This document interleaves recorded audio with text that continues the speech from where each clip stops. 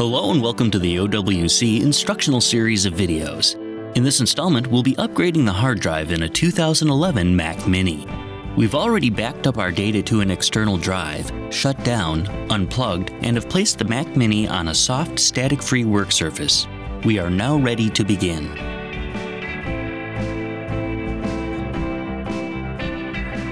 The first step is to flip the Mac Mini over. On the bottom, you'll see a dot on the black plastic cover and two on the case itself. Rotate the cover counterclockwise until the two white dots are aligned.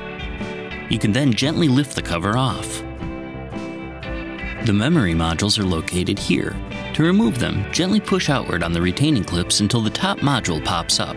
Then, gently pull it straight out. Repeat the process for the lower module. Next, use your Torx T6 screwdriver to loosen the three screws that hold the fan in place.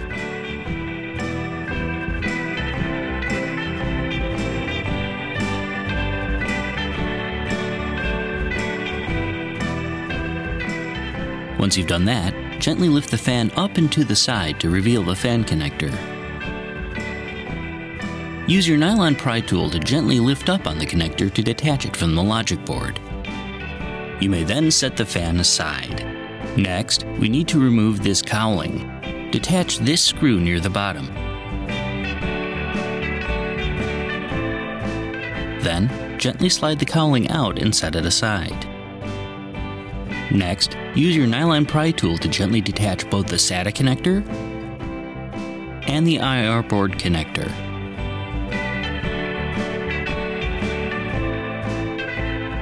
Once you've done that, you can use your Torx T8 screwdriver to remove these two screws holding the hard drive to the airport antenna grate.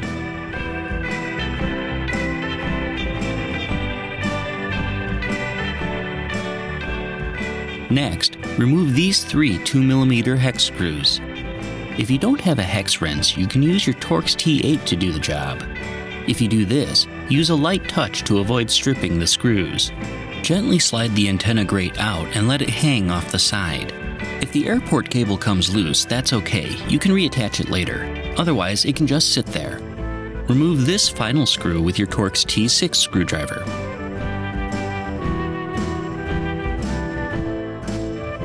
Slide two thin screwdrivers into these two holes. Then gently pull back on the screwdrivers to slide the logic board out of the back of the Mini.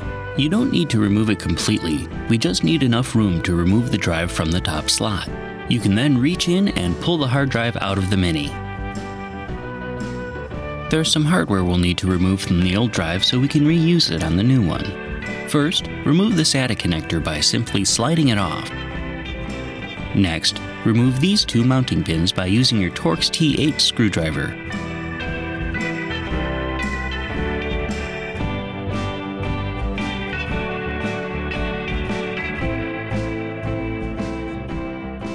If you're installing a standard hard drive, then you'll also want to gently peel off the black plastic cover on the old drive to put it on the new one, as it covers the exposed circuit board.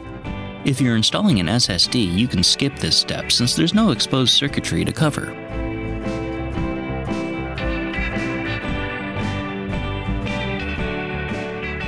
You can install either a 2.5-inch SATA hard drive or solid-state drive in the Mac Mini. For this installment, we'll be using an OWC Mercury Extreme Pro 6G SSD. First, line up the SATA connector on the drive with the SATA cable's connection and slide the two together. Next, attach the two mounting pins in these two spots. Since we're installing an SSD, we're not going to replace the plastic cover. Otherwise, this is where you'd do it.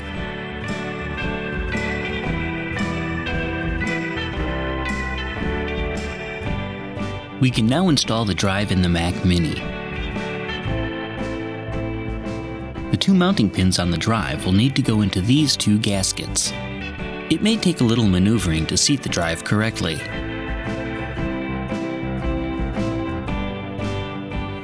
Once the drive is seated, you can slide the logic board back into place, making sure not to pinch any cables underneath.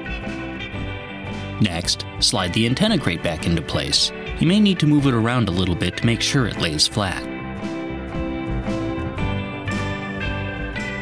You can now attach the two Torx T8 screws that hold the hard drive to the grate. Then, reattach the 3 hex screws around the edge. Again, if you're using your Torx T8 screwdriver to do this, you need to be extremely careful not to tighten them too hard, or you'll strip the screws. Replace the single Torx T6 screw near the rear of the logic board. Next, reattach the SATA and IR board cables by lining them up with their connectors on the board and gently snapping them into place.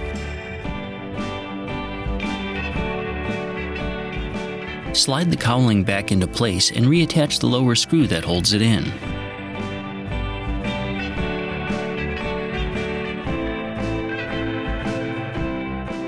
Then, reattach the fan cable to its connector on the logic board, set the fan into place, and tighten the 3 screws that hold it in. You may now replace the memory. The notches on the memory modules line up with the pins in the memory slots. Place the first module into the lower slot at about a 40-degree angle until it's fully seated. Then, push down on the outer edge to lock it into place.